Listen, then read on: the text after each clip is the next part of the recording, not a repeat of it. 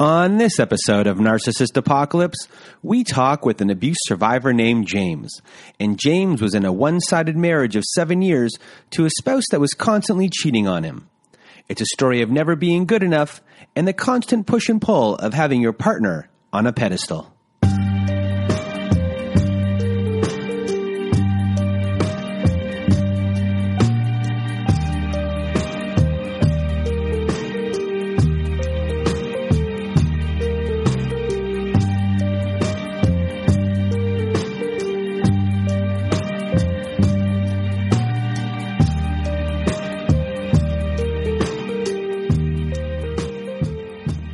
Welcome to Narcissist Apocalypse, a podcast that gives a voice to survivors of narcissistic abuse. I am Brandon Chadwick, but my friends call me Chad, and thanks for tuning into this episode. So what is a narcissist, you may ask? Well, for the purposes of this podcast, we refer to a narcissist as anyone who has displayed a pattern of behavior that shows a limited capacity to appreciate others' perspectives. It is that simple. And now, before we get to our episode with James, I just wanted to thank everyone in the Narcissist Apocalypse community for listening to the show and sharing your thoughts by email, Instagram, Twitter, and Facebook.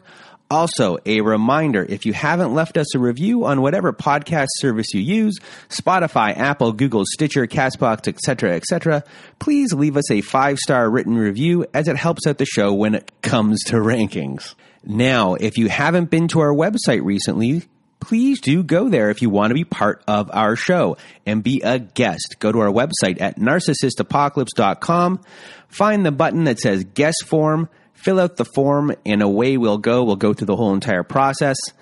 And the quickest way to be part of the show is to also go to our website at narcissistapocalypse.com and read a letter to your narcissist and be part of our Letters to Our Narcissist compilation episode.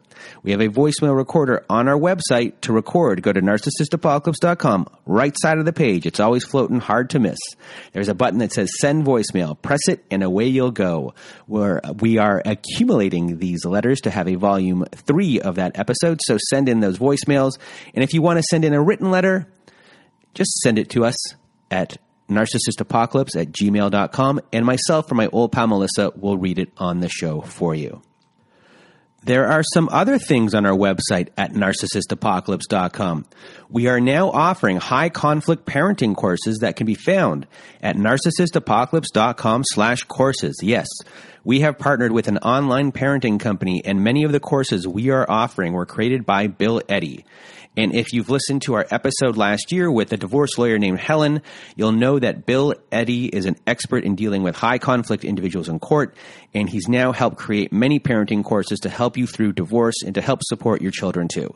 These courses are the most widely recognized courses by family courts across the country, so if you want to support the show and are looking for guidance, please do go to narcissistapocalypse.com/courses.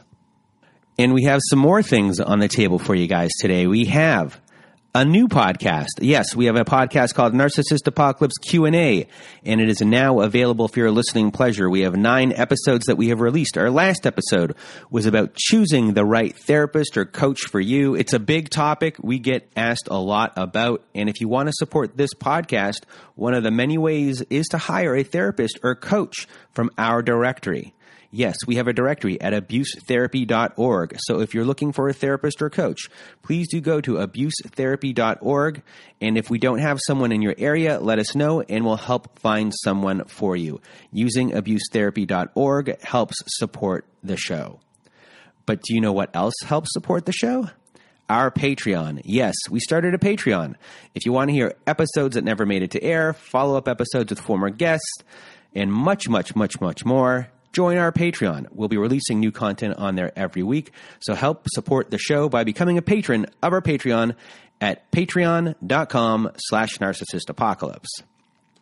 And last thing, I promise it's the last thing, we started a YouTube channel, and we started making fun pop culture narcissist-based videos, so if you want to go check those out, they're more on the humorous side.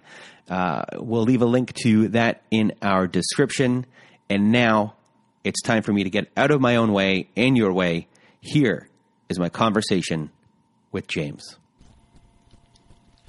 Welcome to Narcissist Apocalypse. With me today, I have James. How are you? I'm fine, Brandon. Yourself? I am good, and we are both fellow Canucks. And today, James is going to tell us a story of his marriage, and it's infidelity. It's a common thread with many people who are in narcissistic abuse relationships. And now I'm just rambling. I'm about to get out of my way and your way, and the floor, James, is now yours. Okay, thanks, Brandon. I guess I'll start off with a little bit about myself. Grew up in a general kind of stable, well, semi-stable childhood. Parents divorced when I was 13. My dad was cheating on my wife, on my mother. That's kind of a weird one. It's a great start. I'm keeping that in. Okay, fair enough. So, he was cheating on my mother at the time, and they split up, and then, of course, they met their significant others, and everything went on happy about that. I've been married, now twice. My first marriage, I met my first wife through high school, and we got married in 2008. Had a beautiful son in 2009. Shortly after that, with buying houses and new cars and new kid and new everything kind of took its toll, and we ended up drifting apart in 2012, and we ended up separating in 2012. On Halloween, actually, trick or treat on that one. Upon separation, I had, we got a separation agreement and a child custody agreement drawn up real quick, and, she was in and out of that, or she was out of the house within a couple of weeks, and we assumed a child custody agreement of 1 week on, 1 week off with our son, and I was left with the house, which was in a lot of disrepair, so I had to repair it with the help with my father over the next 6 or 7 months to try and get it up and running and then get it on the market for sale, because my ex-wife was moving to the east side of the city, and she wanted her son there to go to school. So I was trying hard to try and make those things happen. Part of our separation agreement, or our child custody agreement, is that if anybody new came into the lives of our son, that the other parent would get a chance to meet him or meet this person before meeting our son. And my ex-wife met somebody fairly quickly after the marriage broke down, and I had requested to want to meet this person, and I never got a response. So I ended up having to do some investigating myself to try and find out who this person was, and I ended up finding out who he was. And it turned out he was actually involved in a relationship prior with a girl who had a kid, and I tracked her down, and this is where I kind of met my narc, if you will. So I ended up sending. So your narcissist ended up being the ex-wife to the husband, or did your ex-wife get married?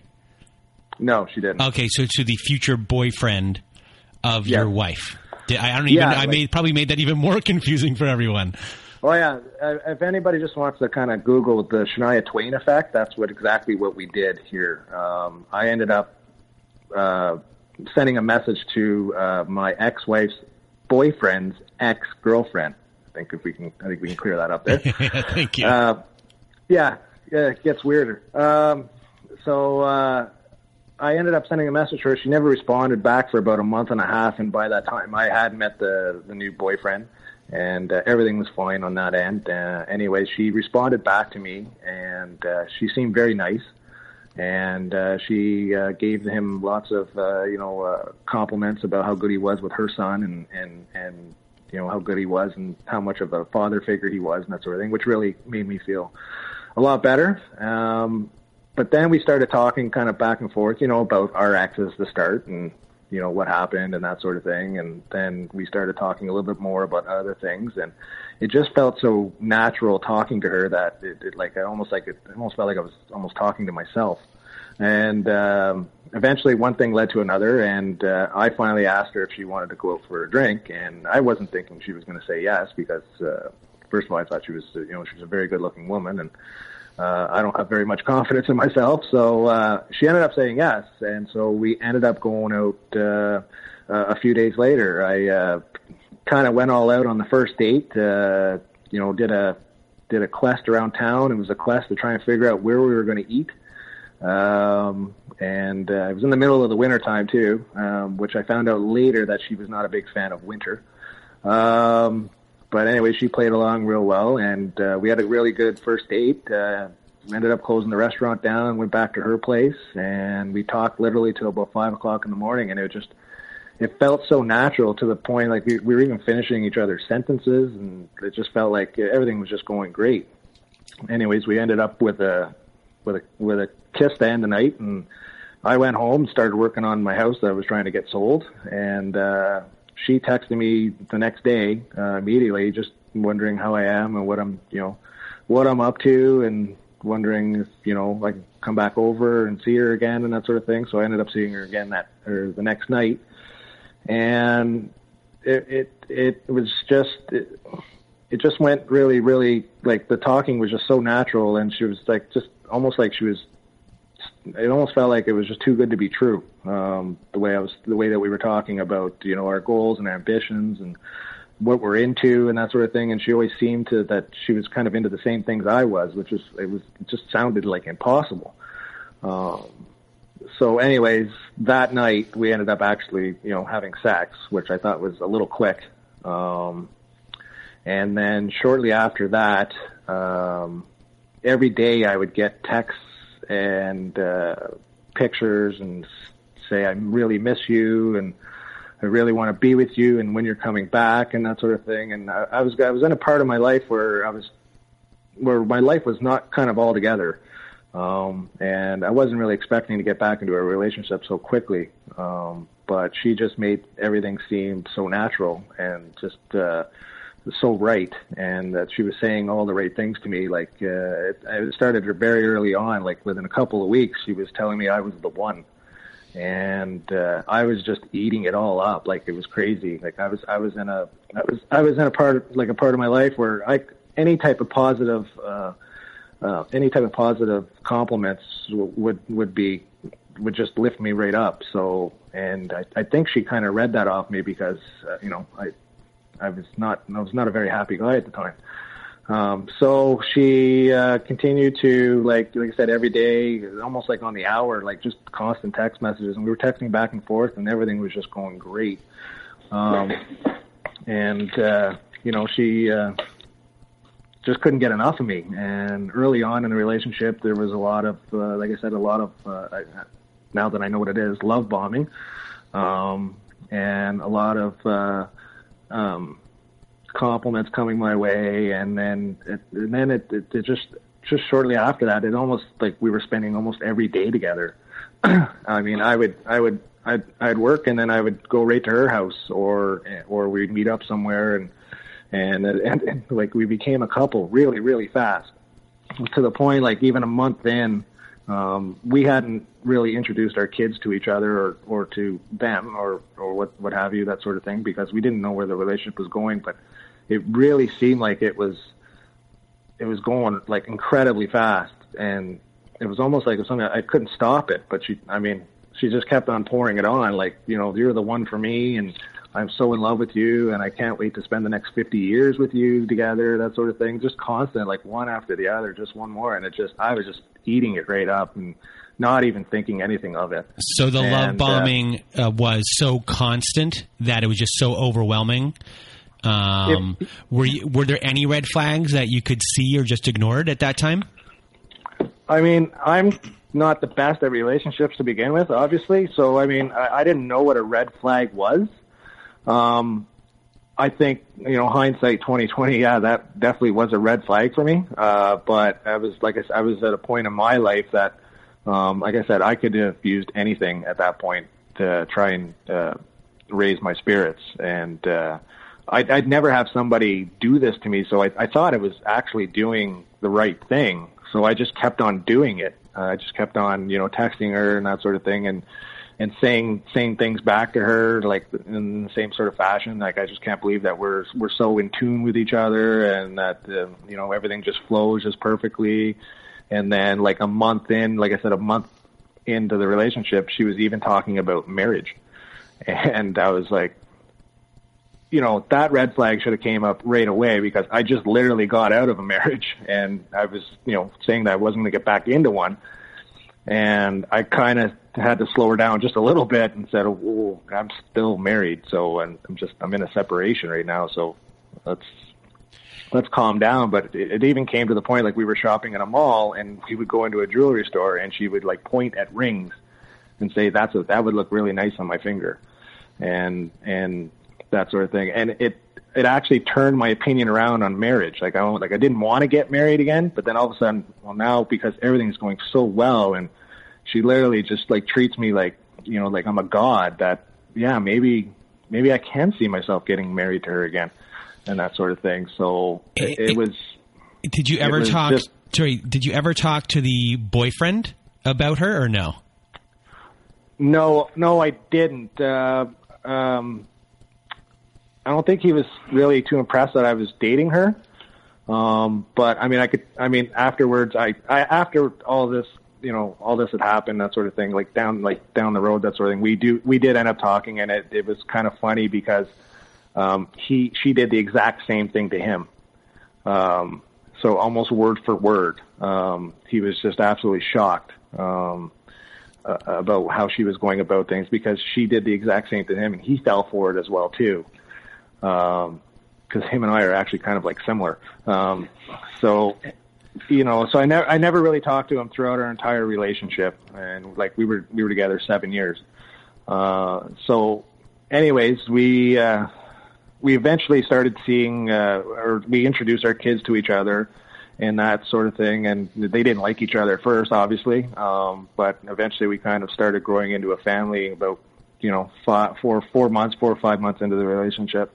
And my house was almost done, and I was getting ready to sell, and I was going to have to move to the East End of the city, you know, as agreed with my ex-wife. And just, you know, it just kind of fit into place. My narc lived in the East End as well too, and asked if we wanted to move in with her. And this is like 4 or 5 months into the relationship, and I had to think about it for a couple of days. But as I was thinking about it, she was just constantly persuading me, like, this is what can happen. Like, if you move in, then we'll be with each other all the time, and, you know, we'll be able to do things for each other, and, you know, and then we could, you know, and you know, we can just love each other all the time, and, you know, like, why, you know, why put this on hold? Everything just seems so right for us. And the more and more I got persuaded, eventually I said, okay, let's try the moving in part, and we'll see how it goes. So I moved into her house in July of 2013, and everything was okay. You know, we didn't argue, we never disagreed or anything like that. You know, everything just seemed to be going way too perfect. Like, it just, and I was just in a kind of just in the haze, just like on cloud nine, if you will.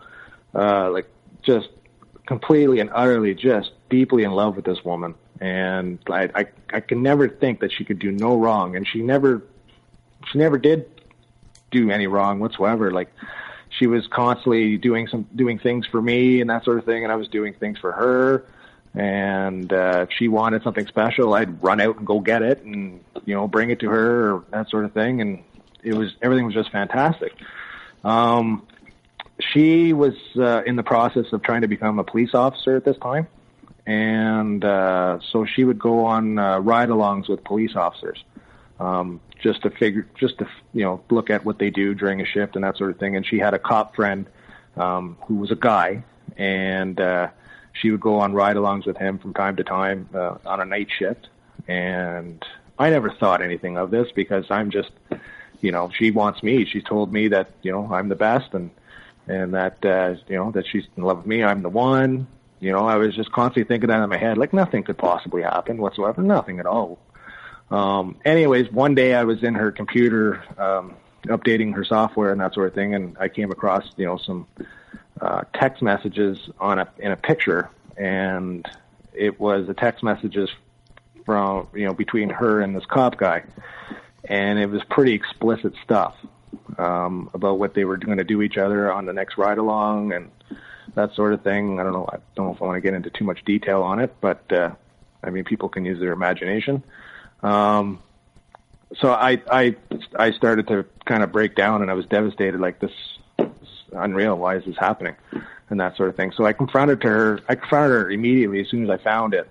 And she just said those were just text messages, that we never did anything like that on a ride along, or we were never planning on doing that. And it was just friendly flirting. And I'm thinking to myself, that's not friendly flirting. I don't do that to women. I don't text that to women and say those types of things, because I would just feel horrible.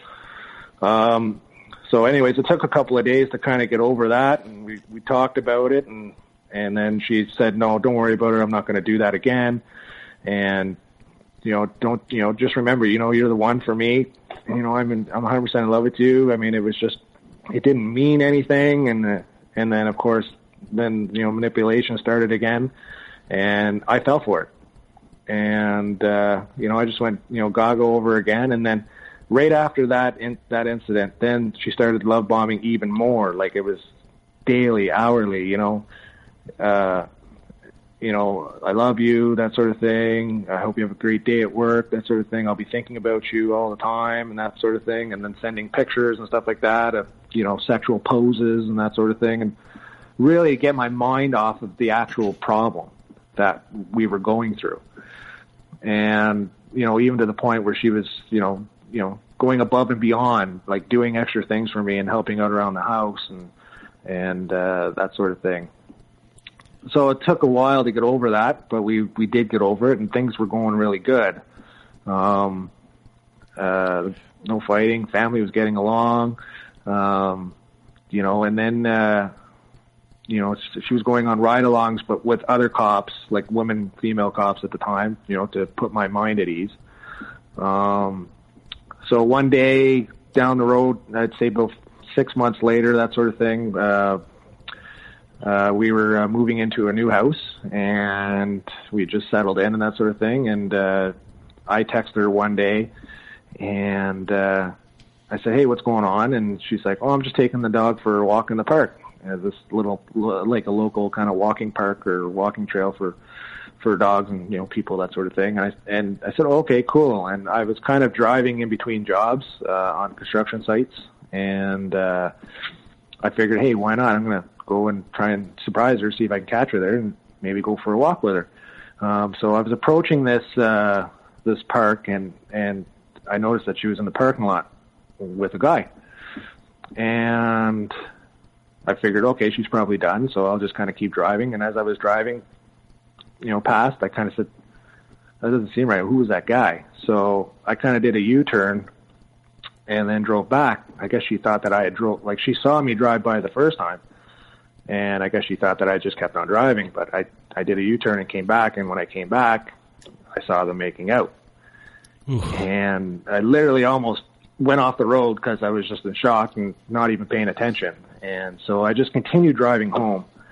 And as I was driving home, or when I got home, I texted her and I said, and I just kind of started talking just normally, that sort of thing, and just kind of like, what were you doing at the park and that sort of thing. And she literally didn't even say one thing about what she was doing. She was just saying that she was getting the dog into the car, and that she was just talking with some guy. And then I said, that's not what I saw. And then she's like, well, what did you see? And I'm like, you were making out with a guy.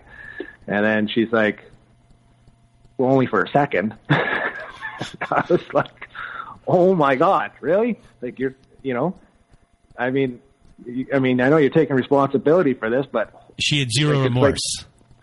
Zero remorse whatsoever. No, zero remorse, zero apology whatsoever. So I said, okay, that's fine. And then we didn't text until later on, or we didn't talk till later on when she came home from teaching a fitness class.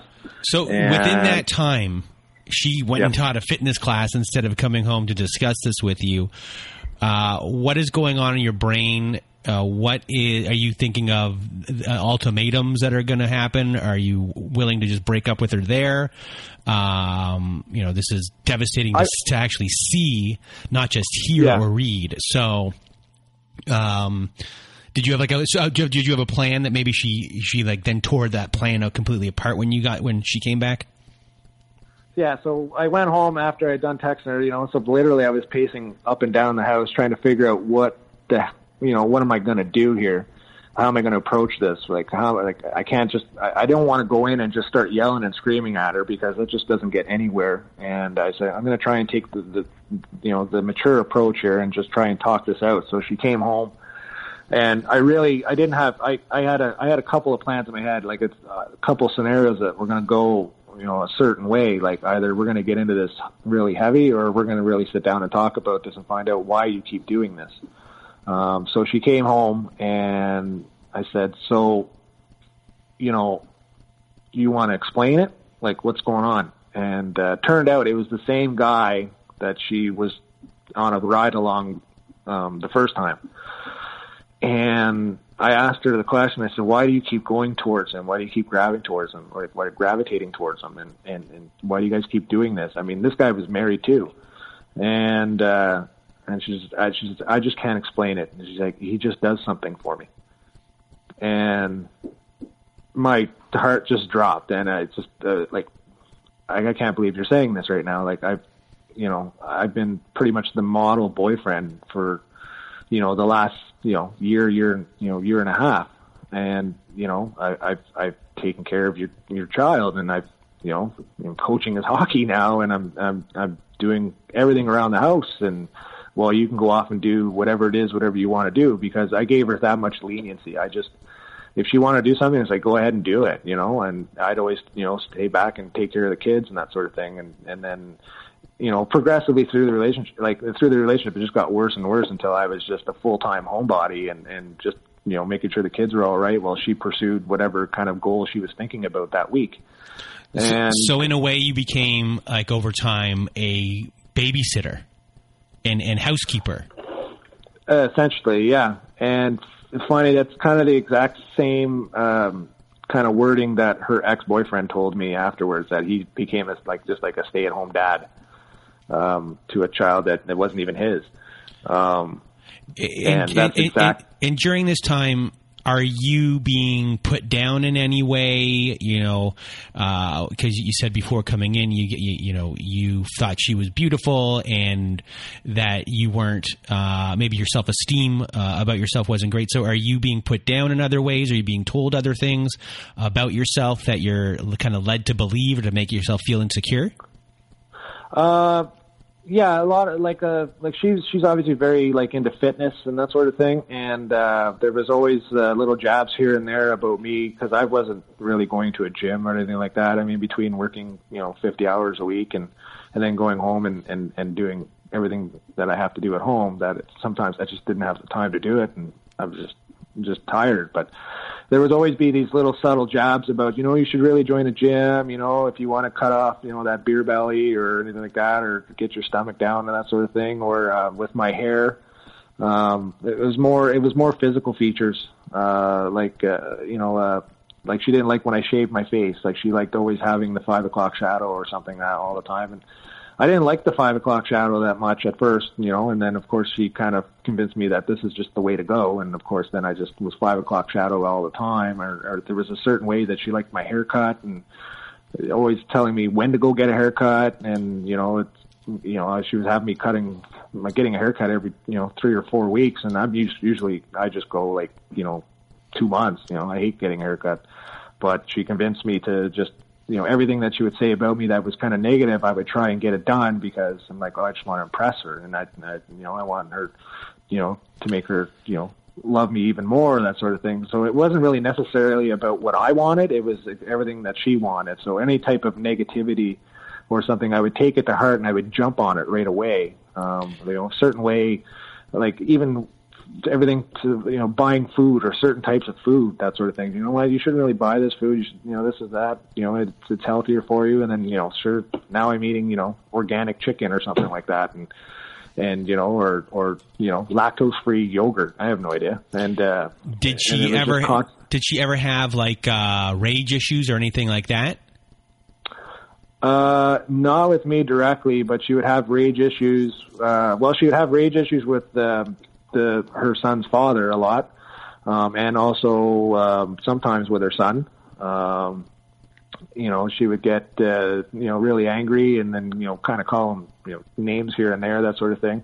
But she wasn't overly, I wouldn't say she was an overly angry person. A lot of people would look at her and think that she's just the most perfect person in the world. She plays a really good face where, nothing bothers her, nothing phases her. She's always looking at things at a positive way and that sort of thing. And, she's just the model citizen. So she's a charmer. Oh yeah, 100%. Yeah. Oh, she's very much a charmer. She's got a bubbly personality. And so when she gets into crowds or speaking, that sort of thing, she's a fitness teacher, on the side, that sort of thing. So she's also a big fan of center of attention sort of thing. So when she gets into a crowd, she likes to be that one that stands out and, wants to be, noticed and observed and looked at. And then of course complimented, how good she looks and that sort of thing. And, she's really, really into herself. And her looks and her features and, things that she does. She needs constant praise, not just by one person, by several people. So she's always constantly, this is one thing I noticed very early on in our relationship, that she was always on her phone. And I never had access to this phone, so I never knew what she was really going on in there. But later on in the relationship, I knew when there was bad things going on, because she would tilt her phone a certain way. Like if I was sitting beside her, she would tilt her phone a certain way where I couldn't see it. And that's when I knew she was kind of up to no good. I nicknamed that kind of, that motion secret time. So, cause I knew that she was either texting, somebody or sending something to somebody that she shouldn't really be sending something to. So as the relationship, after that second kind of infidelity moment, that sort of thing. And, we went through a couple weeks of constant discussion about what's going to happen, that sort of thing. I even asked if do we want to go into counseling? Do we want to go, I'm here trying to fix this. I'm not telling her that she's wrong, but I'm telling her let's try and fix this. I was completely just brainwashed. Just kind of, because I'm always going back in my head kind of thinking about what she said before about spending the next 50 years with me and all these things that we're going to do, like trips and travel and that sort of thing. And even marriage was coming up all the time.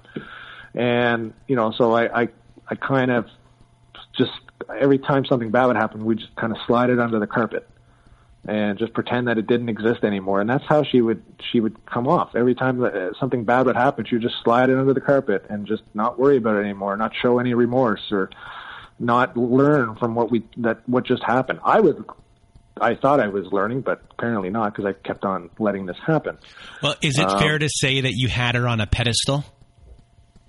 Oh, yeah, absolutely. She was on the pedestal. She was in the queen's throne, and I was the little peasant there down below, just, on one knee the whole time, and just, what would you like? What can I do for you? How can I make your life any better? I mean, I will try, because I didn't want her to go stray away and go do what she did the last couple of times. So it's like I just kept on doing the same thing over and over again. And she was just eating it all up. So then after that, she would start love bombing me, but then I would love bomb her back and just give her a whole bunch of praise, I love you. I didn't. I'm sorry we went through all this, but I think we still deserve each other and that sort of thing. And I hope that we can get through this, that sort of thing. And then she would fire back, and then her love bombing would increase, and the manipulation would increase, and then all of a sudden, it's almost like I forgot that even happened.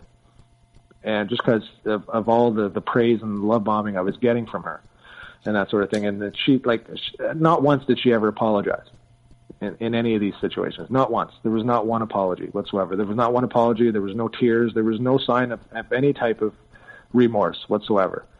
it's almost like, okay, yeah, that happened, and then we'll just move on, and that sort of thing. So after the second one, it's kind of when my son started actually cluing in about what kind of person she was.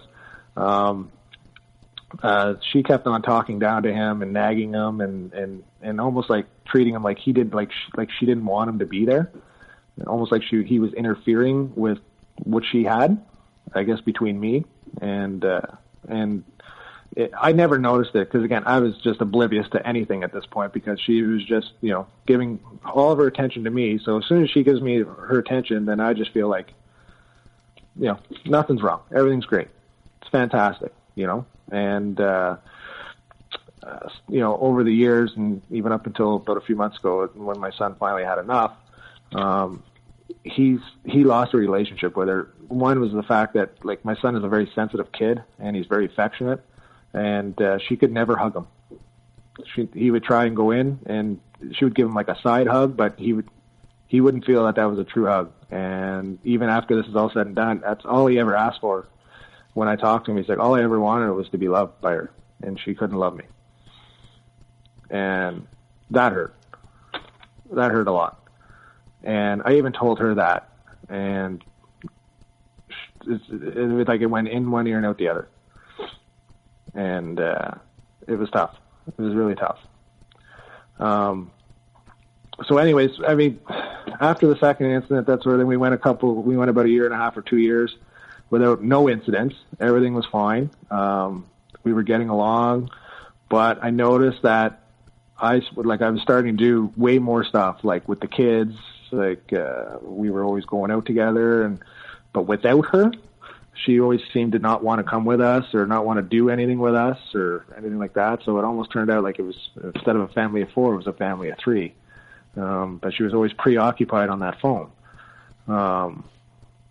So anyways, I finally talked to her about it, and, she turned it around for a bit, and everything seemed to be fine again until about July 2016. I finally got my divorce from my ex-wife, and things were in a good place, and I decided that I'm going to propose to her. And so she's her first language is French, and my first language is English, and I don't have a second language, so I don't know anything. I don't know any French whatsoever.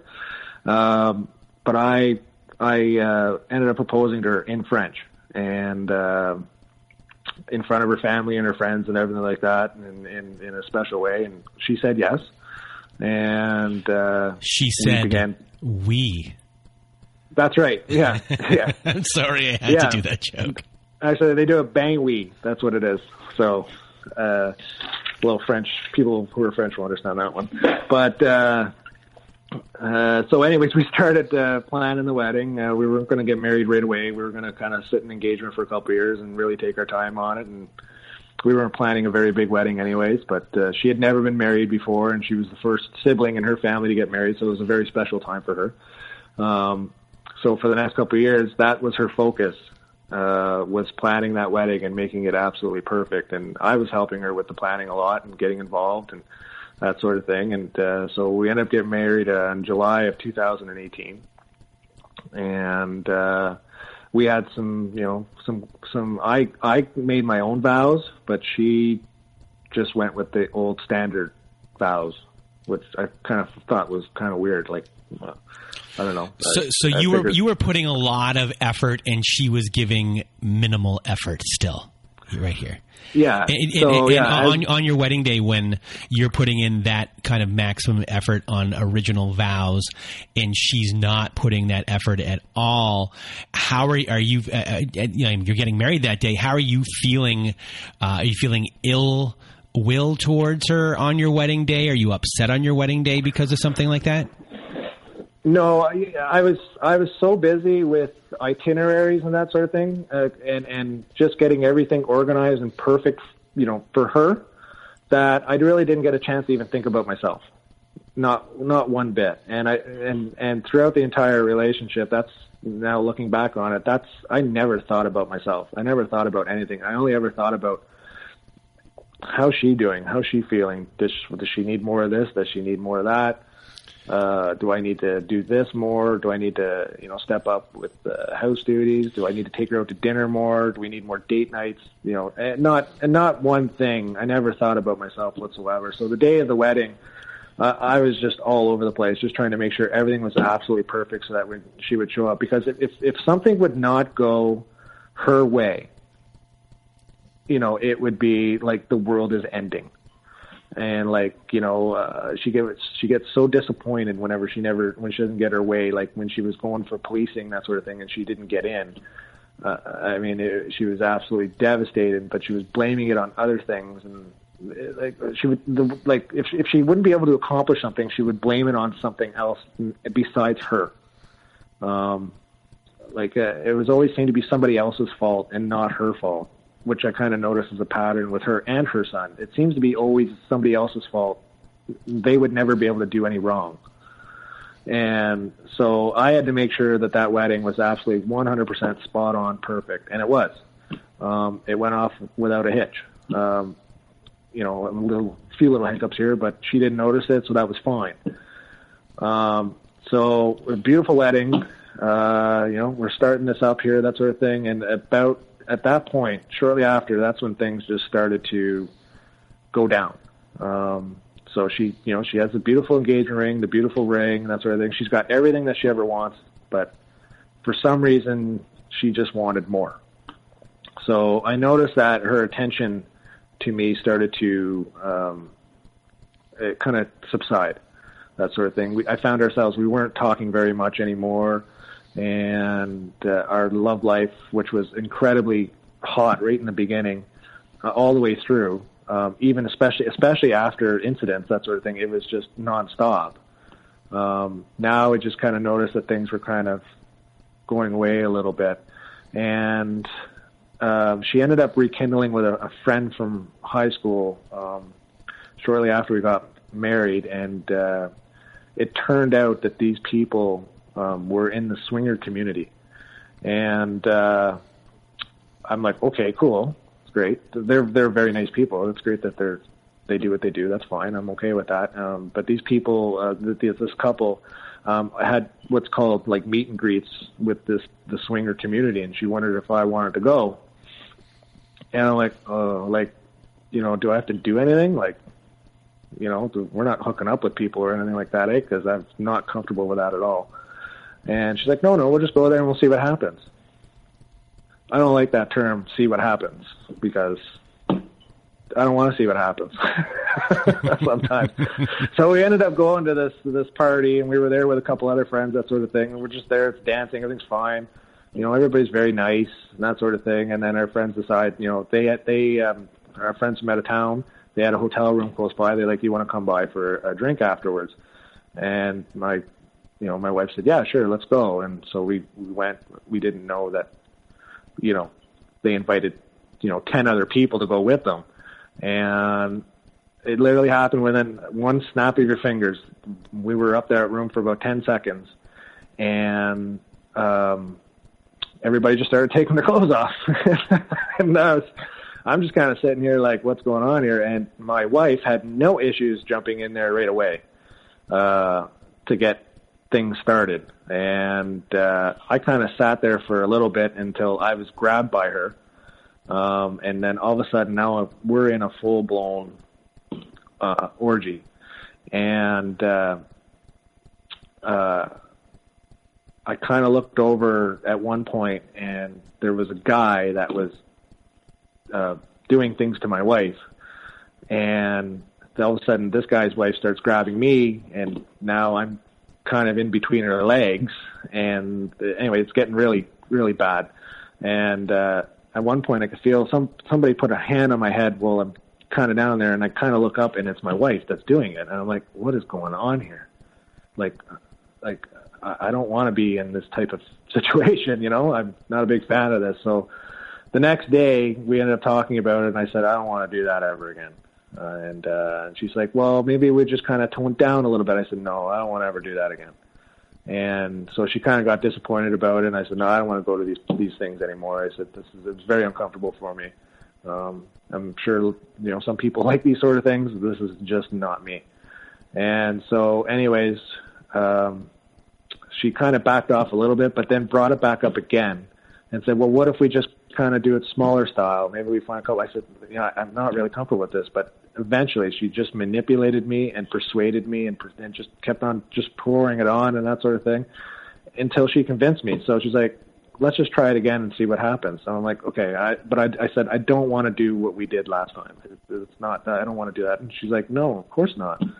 And then all of a sudden it went from, we'll try it again to now she's creating a Facebook profile with us, because that's how these people communicate. They create a profile and talk to groups, and and stuff happens. And anyways, I'm going to leave that one alone.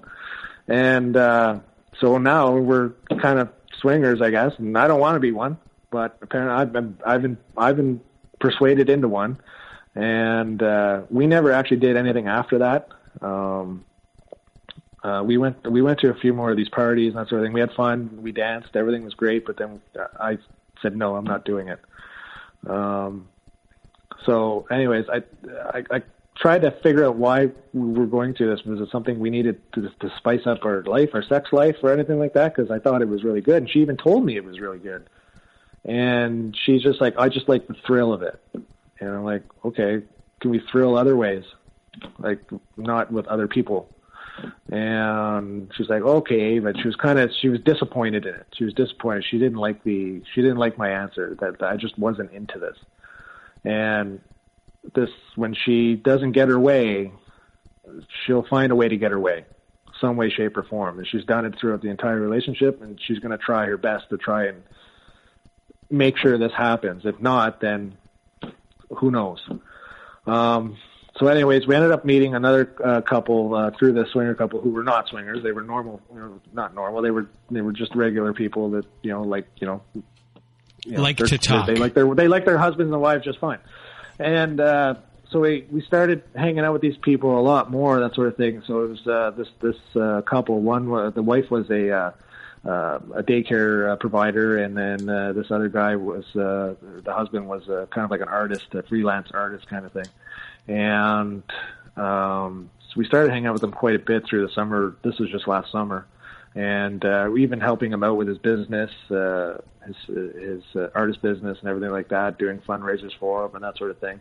And I noticed something in my wife, but I didn't actually put it together. So this guy had a specific kind of a clothing that he would wear, and then all of a sudden she started buying the same clothing. I'm like, well, that's kind of weird. It's not. It was a unique style of clothing that I would never expect my wife to wear. But anyway, she started wearing it. And this guy had a lot of tattoos, and she's decided that she wanted to start getting more tattoos. And she actually had a tattoo drawn up by him. And the tattoo is actually her face, which I found kind of weird. I never see people get a tattoo of their face done on them. But it was done in a way where it was covering her. There was a lace covering her eyes, and it was just the bottom half of her face. And it had some unique wording on it, that sort of thing, like just some sayings, that sort of thing. I found it super weird, of getting a tattoo of yourself on your face. Yeah. And so, and then at the same time, she started really getting into the fitness, really starting to work out again. And she even to the point where she wanted to do a fitness photo shoot, a professional fitness photo shoot. So I was helping her with her meal plans and everything like that, and really pushing her to get this done and that sort of thing. And then she ended up doing it. And she was wearing the clothing wear that this guy was wearing as a bikini. And then, of course, this guy's company hat was on there and that sort of thing. And it almost felt like, was it for him or for her? And I started putting pieces together. We ended up hanging out even more, and then there was even at more points she would tell me that she would run into him from time to time, and they would be talking and that sort of thing, and everything just started feeling almost too coincidental. And then this past New Year's, we ended up going to a party with the same couple, and that's where I started noticing some things. It looked like they were kind of fondling each other weird and that sort of thing. And it just, things became too close. And in the car ride home, I remember, and I at that point I decided to go home because we were going to another party. And I saw my wife look at this guy, and I know that look. And I I've had that look before, and I know what she's thinking with that look. And that's where I lost it. And I said, oh, God, just take me home. And I went home, and I couldn't sleep at all that night. She came in later on, and she went to bed, and I got out of the bed, and I went downstairs, and I was just fuming. I couldn't believe, like, she's doing this again, but this time she's doing it in front of my face. And she's thinking that I don't know anything about this. So I ended up going for a walk that morning to try and clear my thoughts. I'm trying to think, like, how could she do this right now? Like, I don't know what's going on. Like, I've done absolutely I possibly can for this woman. And, you know, I've changed my look. I've changed the way I act. I'm going to the gym, for crying out loud, you know, which, you know, it's fine. It's, you know, it's good to go to the gym, but, you know, I do absolutely everything around the house for her. I take care of the kids, make sure everything's all good, make sure that she doesn't have to do anything because she can focus on whatever she needs to focus on, which was anything but, you know, everything but, you know, it was all about her. I confronted her that morning, and I asked her, and I said, what's going on between you and this guy? And I said, it looks like you guys are getting really close, that sort of thing. And she kind of looked at me like I was crazy. And she said, you know, and that's what she called me, you're crazy. I said, you're talking about, he's married. And, you know, I would never do anything like that to a married person, that sort of thing. You know, now I'm thinking back, well, you did, but, you know, and then she's like, I love you. Like, the sex is great. Everything's great. Why would I want to go with anybody else? That sort of thing. So I brushed it off a little bit, but I didn't like that answer. So I ended up putting a camera in our house just to see what's going on, because she worked different kind of shifts than I did. She was on night shifts and that sort of thing, and she was spending, you know, she'd always have a lot of time to herself at home. I just wanted to see if there was anything going on, and you know, I would see her leave the house, and I would kind of ask her, you know, hey, what's going on? Where are you going? That sort of thing. Or what are you up to today? She's like, oh, you know, I'm just gonna, you know, I'm gonna go to the gym and that sort of thing. Well, she left the house with no gym bag, so I don't know how you're gonna go to the gym. So then she would say, oh, I'm just going to the store. I'll be back in about an hour. And then, you know, the camera would show she'd come back, you know, 4 hours later, that sort of thing. So she was meeting somebody, or doing something she wasn't supposed to be doing. Anyways, I noticed that on the camera one day. She was in a very interesting phone call with someone. I didn't know who, because there was no sound. So I was trying to figure out if there's a way I can get sound on this camera, and you could with a laptop if you take it out and put it on a laptop. So I went home that night, plugged it into a laptop, and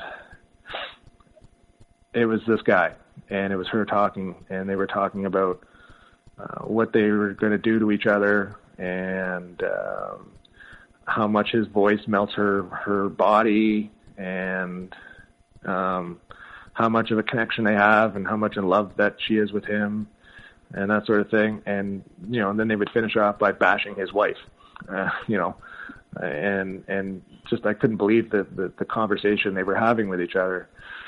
I heard that, and I was kind of done at that point. I couldn't believe that she was saying this to somebody after what she has at her, you know, at home with the model husband. You know, I had my faults, but I mean, I basically provided everything I possibly could to her and more.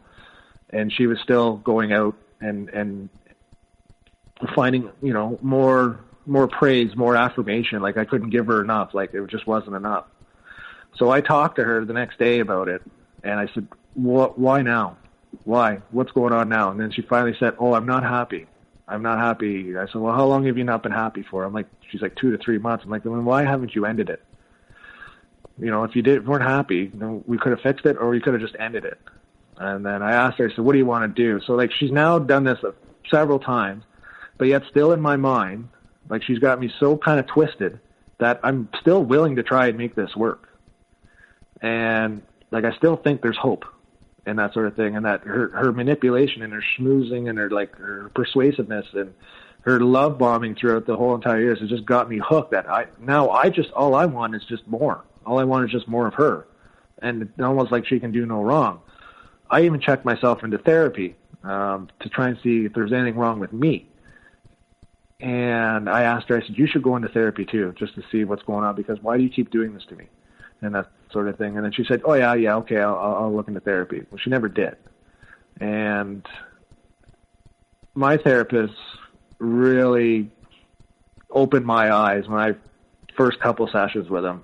And he basically said, you can't be with this woman anymore. And it kind of opened up my eyes, like, whoa, wow, that's pretty aggressive saying that. He's like, well, he started explaining, the basics of a relationship, and he started asking questions. Did she do this? Did she do that? Does she do, she respect you? Is she honest? Is she trustworthy? Does she communicate? And I said no to all those, and that's what made me open up my eyes that I'm not with, I can't be with this person anymore, and that sort of thing. Like, she was like, the outside world sees her as a wonderful, beautiful woman and that sort of thing, and, very bubbly and outgoing, but deep inside, she's got some serious problems going on here. Like, there's a lot of hidden emotions, and she keeps it really well hidden. So I have something written down on my piece of paper, and I was going to bring it up eventually, but you just said the word, and I have it written down 3 times here, and I circled. I doodle sometimes while I'm listening, and the word was respect. And yeah. So when it comes to that word and how you're feeling and dealing with your whole entire relationship, because I don't know what else is coming, but I guess is the biggest thing for you after all of it, and you don't have to answer this now, but feeling like you were never respected? Looking back now, now that I know the tools that she used on me, absolutely not. She shows no respect to anybody, not even to her own son sometimes. The only person she respects is herself. And, shortly after my therapy sessions, I started researching a little bit, and it's funny, like, through conversations in the past with her, she kept on calling other people narcissists. And I never even knew what the word even meant. I'm like, that sounds bad. So I just like, okay, I never actually researched the term or what it was all about until I started, looking up online and looking at self-help. And then I found your podcast and a few other little podcasts just about emotional behavior and emotional abuse. And I realized that I've been emotionally abused this entire time. I've been fed bullshit the entire time, and while she was off just kind of doing whatever she is that she wanted to do, and that it doesn't matter what I do for her, it'll never be enough for her. It'll never satisfy her. She cannot be in a relationship. She needs, because she just constantly wants more praise, more affirmation. That's why she was always on her phone all the time. So then I started researching what love bombing was, and gaslighting, and trauma bonding, and NPD, and all this sort of thing. And every time somebody would talk about a subject, I was like, yeah, it's exactly what she did, word for word, almost, like, action for action. Like, it was just unbelievable. I said, I've been married and I've been dating a narcissist for 7 years, and I didn't even realize it. And I didn't realize that how sneaky these people can be, and how poorly they could treat somebody and then just turn around and just live their life normally like nothing had ever happened. And that's exactly what she had done for 7 years. She would do a bad thing, but then she would just slide it under the rug and then continue living her life like she didn't do anything wrong. I'm like, how can you even live with yourself with doing that? So finally, after a few therapy sessions, I started telling people. I never told anybody about the first 2 times, that sort of thing, but I started telling people. I started off with my sister, because she's the most level-headed person I know. And then at that point, my son decided he didn't want to live with us anymore, or live with me anyway. He wanted to spend full time at his mom's. And when I asked why, he says, because I can't be with her. She doesn't treat me well. And at that point, I didn't want to argue with him or try, because we've had this conversation before in the past, and I would persuade him to say, no, she's a very good person. No, you're absolutely wrong. No, just give her another chance, that sort of thing. So, deep down, my 11-year-old son knew more than I did, and pegged her out right away. So with my son gone, and now I'm starting to tell people, I'm almost setting myself up to end it all right there. Like before, I just kind of hide it and keep it close to me and not even tell anybody about it because I didn't want to hurt her. Well, now I was done protecting her. So I finally, a couple weeks after this all happened, I asked if she'd gone to see a therapist. No, she had taken no action on this whatsoever. It was almost like she didn't care about the relationship or didn't care about fixing it.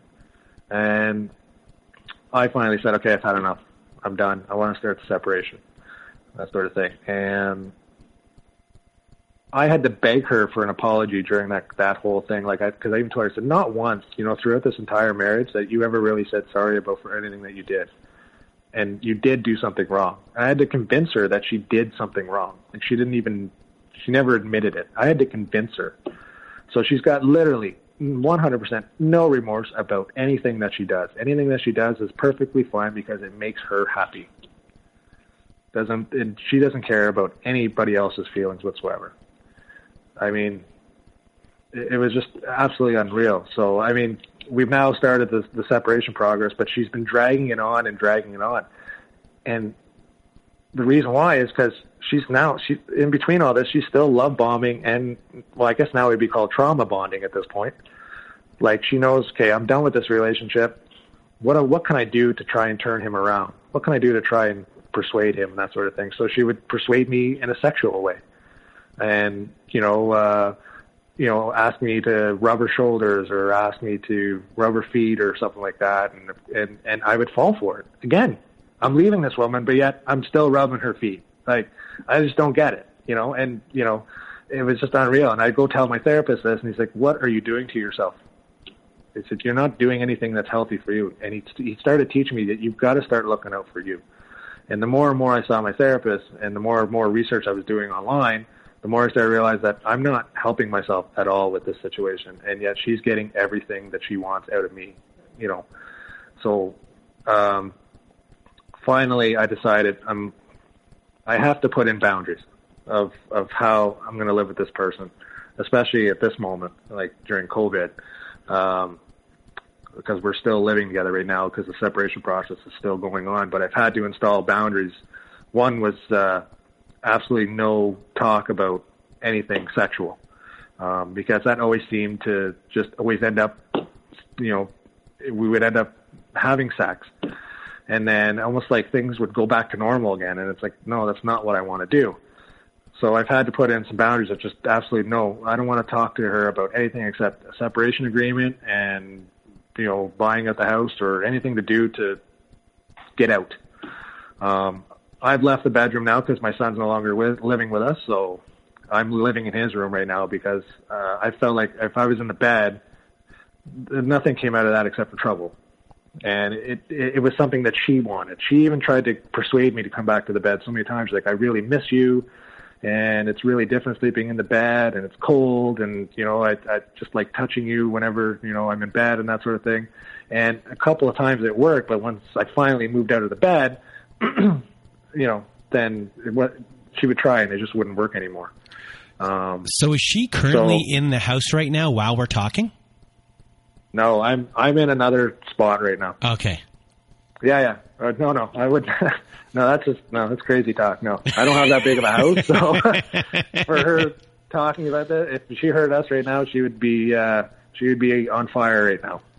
And no, I found another spot, but yeah, we're still living together right now. And it took her about 2 months to tell her family that we were done as a couple.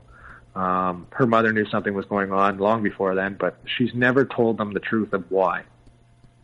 And I recently just got into an argument with her, that sort of thing, because she wants to buy me out. So we were talking about finances, and her finances really triggers her. This is where she becomes rage. Anything to do with finances or her self-image. So she was talking about finances and how much that I'm gouging her for taking what I'm entitled to. I'm not taking anything more than I'm entitled to. I just want to get out of the house and go away. Take half of the house and away we go. And she's just like, I feel like I'm getting gouged and that sort of thing. And I kind of said, well, you shouldn't have done what you've done to the marriage. And it eventually, you know, I kind of got a little bit heated because I haven't really had a chance to really explode through this whole thing. It's still kind of stuck in me, like to actually blow up at her, like to show her, like really tell her truly how I feel. So I've been doing a lot of journaling, and I think at the end of the day, I'm just going to hand that to her and say, have a read, and that's it. But I kind of blurted out the fact that she was cheating and that sort of thing, and she was telling me to keep my voice down because her son was upstairs. And I said, why do you want to keep my voice down? And she's like, well, I don't want him to hear. I said, you don't want him to hear the truth. And she's like, well, it's none of his business. I'm like, oh my God, man. Is it because, and it's because of her image. She doesn't want anybody to know that she is, she's a cheater and that she's a narcissist. I even told her she was one too, and I haven't got a response back from that, but she went absolutely silent when I did tell her that. I'm hoping that kind of hit her, but I know that these types of people, they don't believe it. That's why they continue to do it. But at this point, I can't even stand to look at her anymore. And how is your relationship now with your son and him knowing that you're finally going to be getting a divorce from her? Was there any ill will between you two while it was going on? And are you, if there was, are you trying to repair that? I think my son was a little bit hesitant to talk to me about a lot of things because I was always taking her side.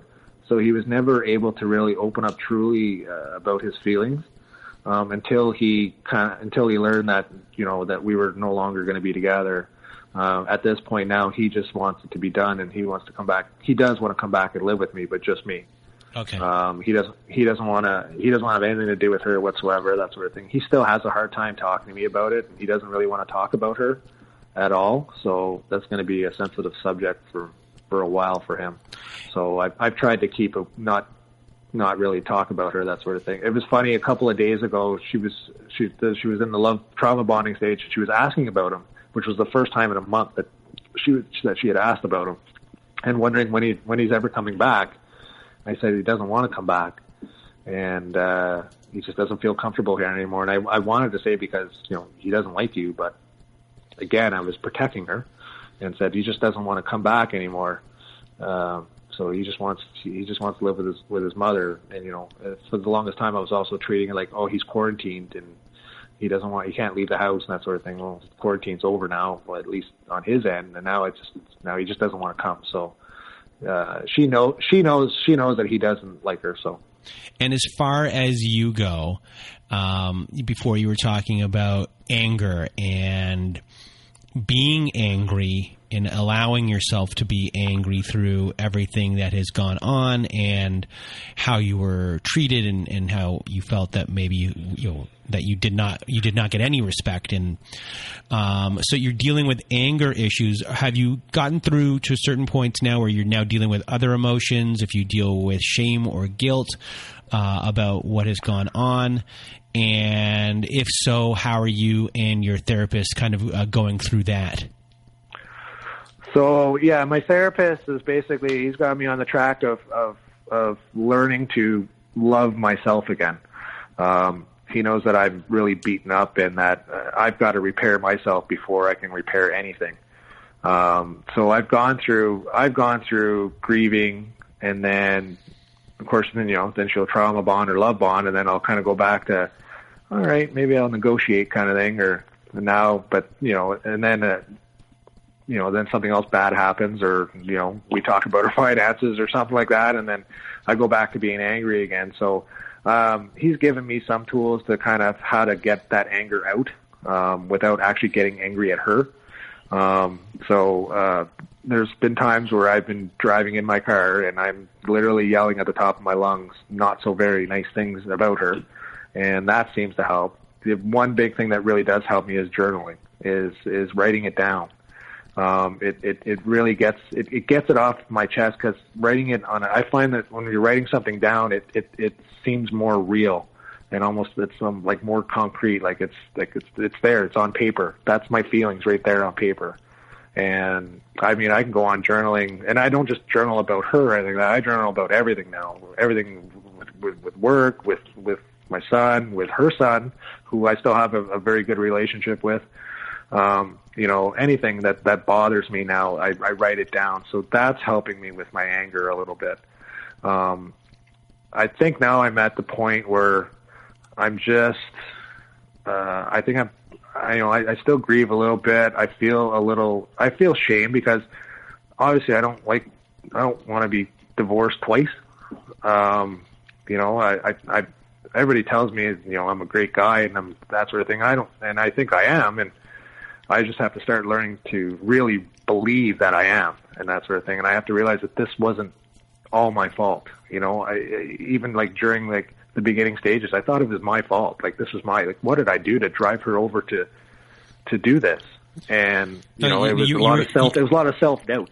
Yeah, but you were dealing with someone who love bombed you, gave you the heroin you needed, and you know, you were a pleaser and would go over the top to make this person feel good, and your partner is an impulsive person who always needs something.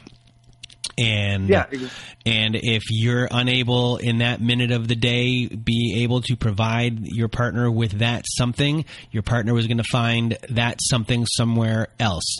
And sometimes, you know, having the job of always, you know, you had the job of you had to be there and be ready when your partner wanted to do something. And then if you wanted to do something, I'm going to assume that your partner was just like, unless it fit their schedule, it wasn't happening, or it was happening. So you were constantly the servant to their impulsive needs, and they'll always have that impulsive need. They will not get filled. It will be a constant thing, and you are caught in the drama of, you know, if I don't feed this thing, am I going to be on the chopping block, or things along those lines? So you constantly try to do things to prove your worth that they won't leave, because our self-esteem at a certain point evaporates because, you know, they've made us believe that they are the be-all and end-all and they love you, and that's injected in you, and then you're caught in that web. And once you're in that web, it's not easy to get out of. No, it's still not. Even with what's going on right now, like there's still parts of me where I'm kind of thinking like, you know, she can change this. She can turn this around if she just gets a little bit of help and that sort of thing. And, you know, maybe she can just turn this around. But it's more as more days go by and that sort of thing, it just gets more and more clear that that's never going to happen. And that, you know, if she keeps this up, like she's just going to end up being an old, lonely person, that sort of thing, which, you know, she said about a bunch of women, that sort of thing. But she's got to look in the mirror and look for a really long time. And I think with the help with my therapy, I'm now learning to move forward and not try and hang back and try and fix what I can't fix anymore. I can only fix me and make myself better and that sort of thing. So that's my goal now going forward, is just trying to better myself every single day and just leave her behind and don't care about what she does, that sort of thing. Because I would always care about what she does and that sort of thing, even to the point where I was like checking to see if she was online or something like that, if she was on, you know, one of the messengers or something like that. I always see if she was online or what she's doing, who's she talking to. Now it's just get off of social media. I've actually snoozed her. I don't even see her updates or anything like that anymore. So I'm trying to get her off social media. So I don't even have anything to do with her anymore. So before we end off the show, do you have any words of wisdom for others? Yeah, I've got some words of wisdom here. So, learning about what these people, what narcissists are all about, is that notice the signs early, because they happen very, very early. So the red flags for me is definitely the love bombing. That will catch you right away, that sort of thing. So if someone is saying, you know, you're the one and I love you and let's get married within a couple of weeks, I would run 100%. Nobody who's got a healthy mind thinks like that. I'm starting to learn that now. that, you know, that's not what a normal person would think. I mean, there's love, you know, there's love, but that's not real love. That's one thing I've learned, and also don't give 100% of yourself to someone else, because they're just going to take it and take it and take it, and then when you've run out of gas, they're going to look somewhere else to get it. And, you know, believe in yourself and believe that you are a good person. And, you know, you have to, you know, if you're a good person and you believe you're a good person and you love yourself, then that person's going to love you too, because they know that you love yourself as well. You know, it's just, you know, and like I said, don't give yourself to anybody. Don't give all yourself to anybody. You got to leave some for yourself. If you do see these red flags like love bombing and manipulations and gaslighting, you got to run. And if you find you don't know how to do it, get into therapy and learn how to learn these techniques and that sort of thing, and learn what they can do to people, and you know, how it can ruin your life if you don't get out. I'm not 100% there yet, but hopefully soon I'll be there, and I'll be a much better person because of it. Well, James, I hope you are as well. And thank you for being on the show today and sharing your story with us. It's been an honor. Thank you very much. Thanks for letting me speak my mind, because this is the last time I'm talking about it. That is good. That is good. That's what we like to hear, that, you know, you take this and you move on and you get some closure, hopefully, from this. And I just want to thank you once again. And for everyone else that is listening, I hope you have a good night.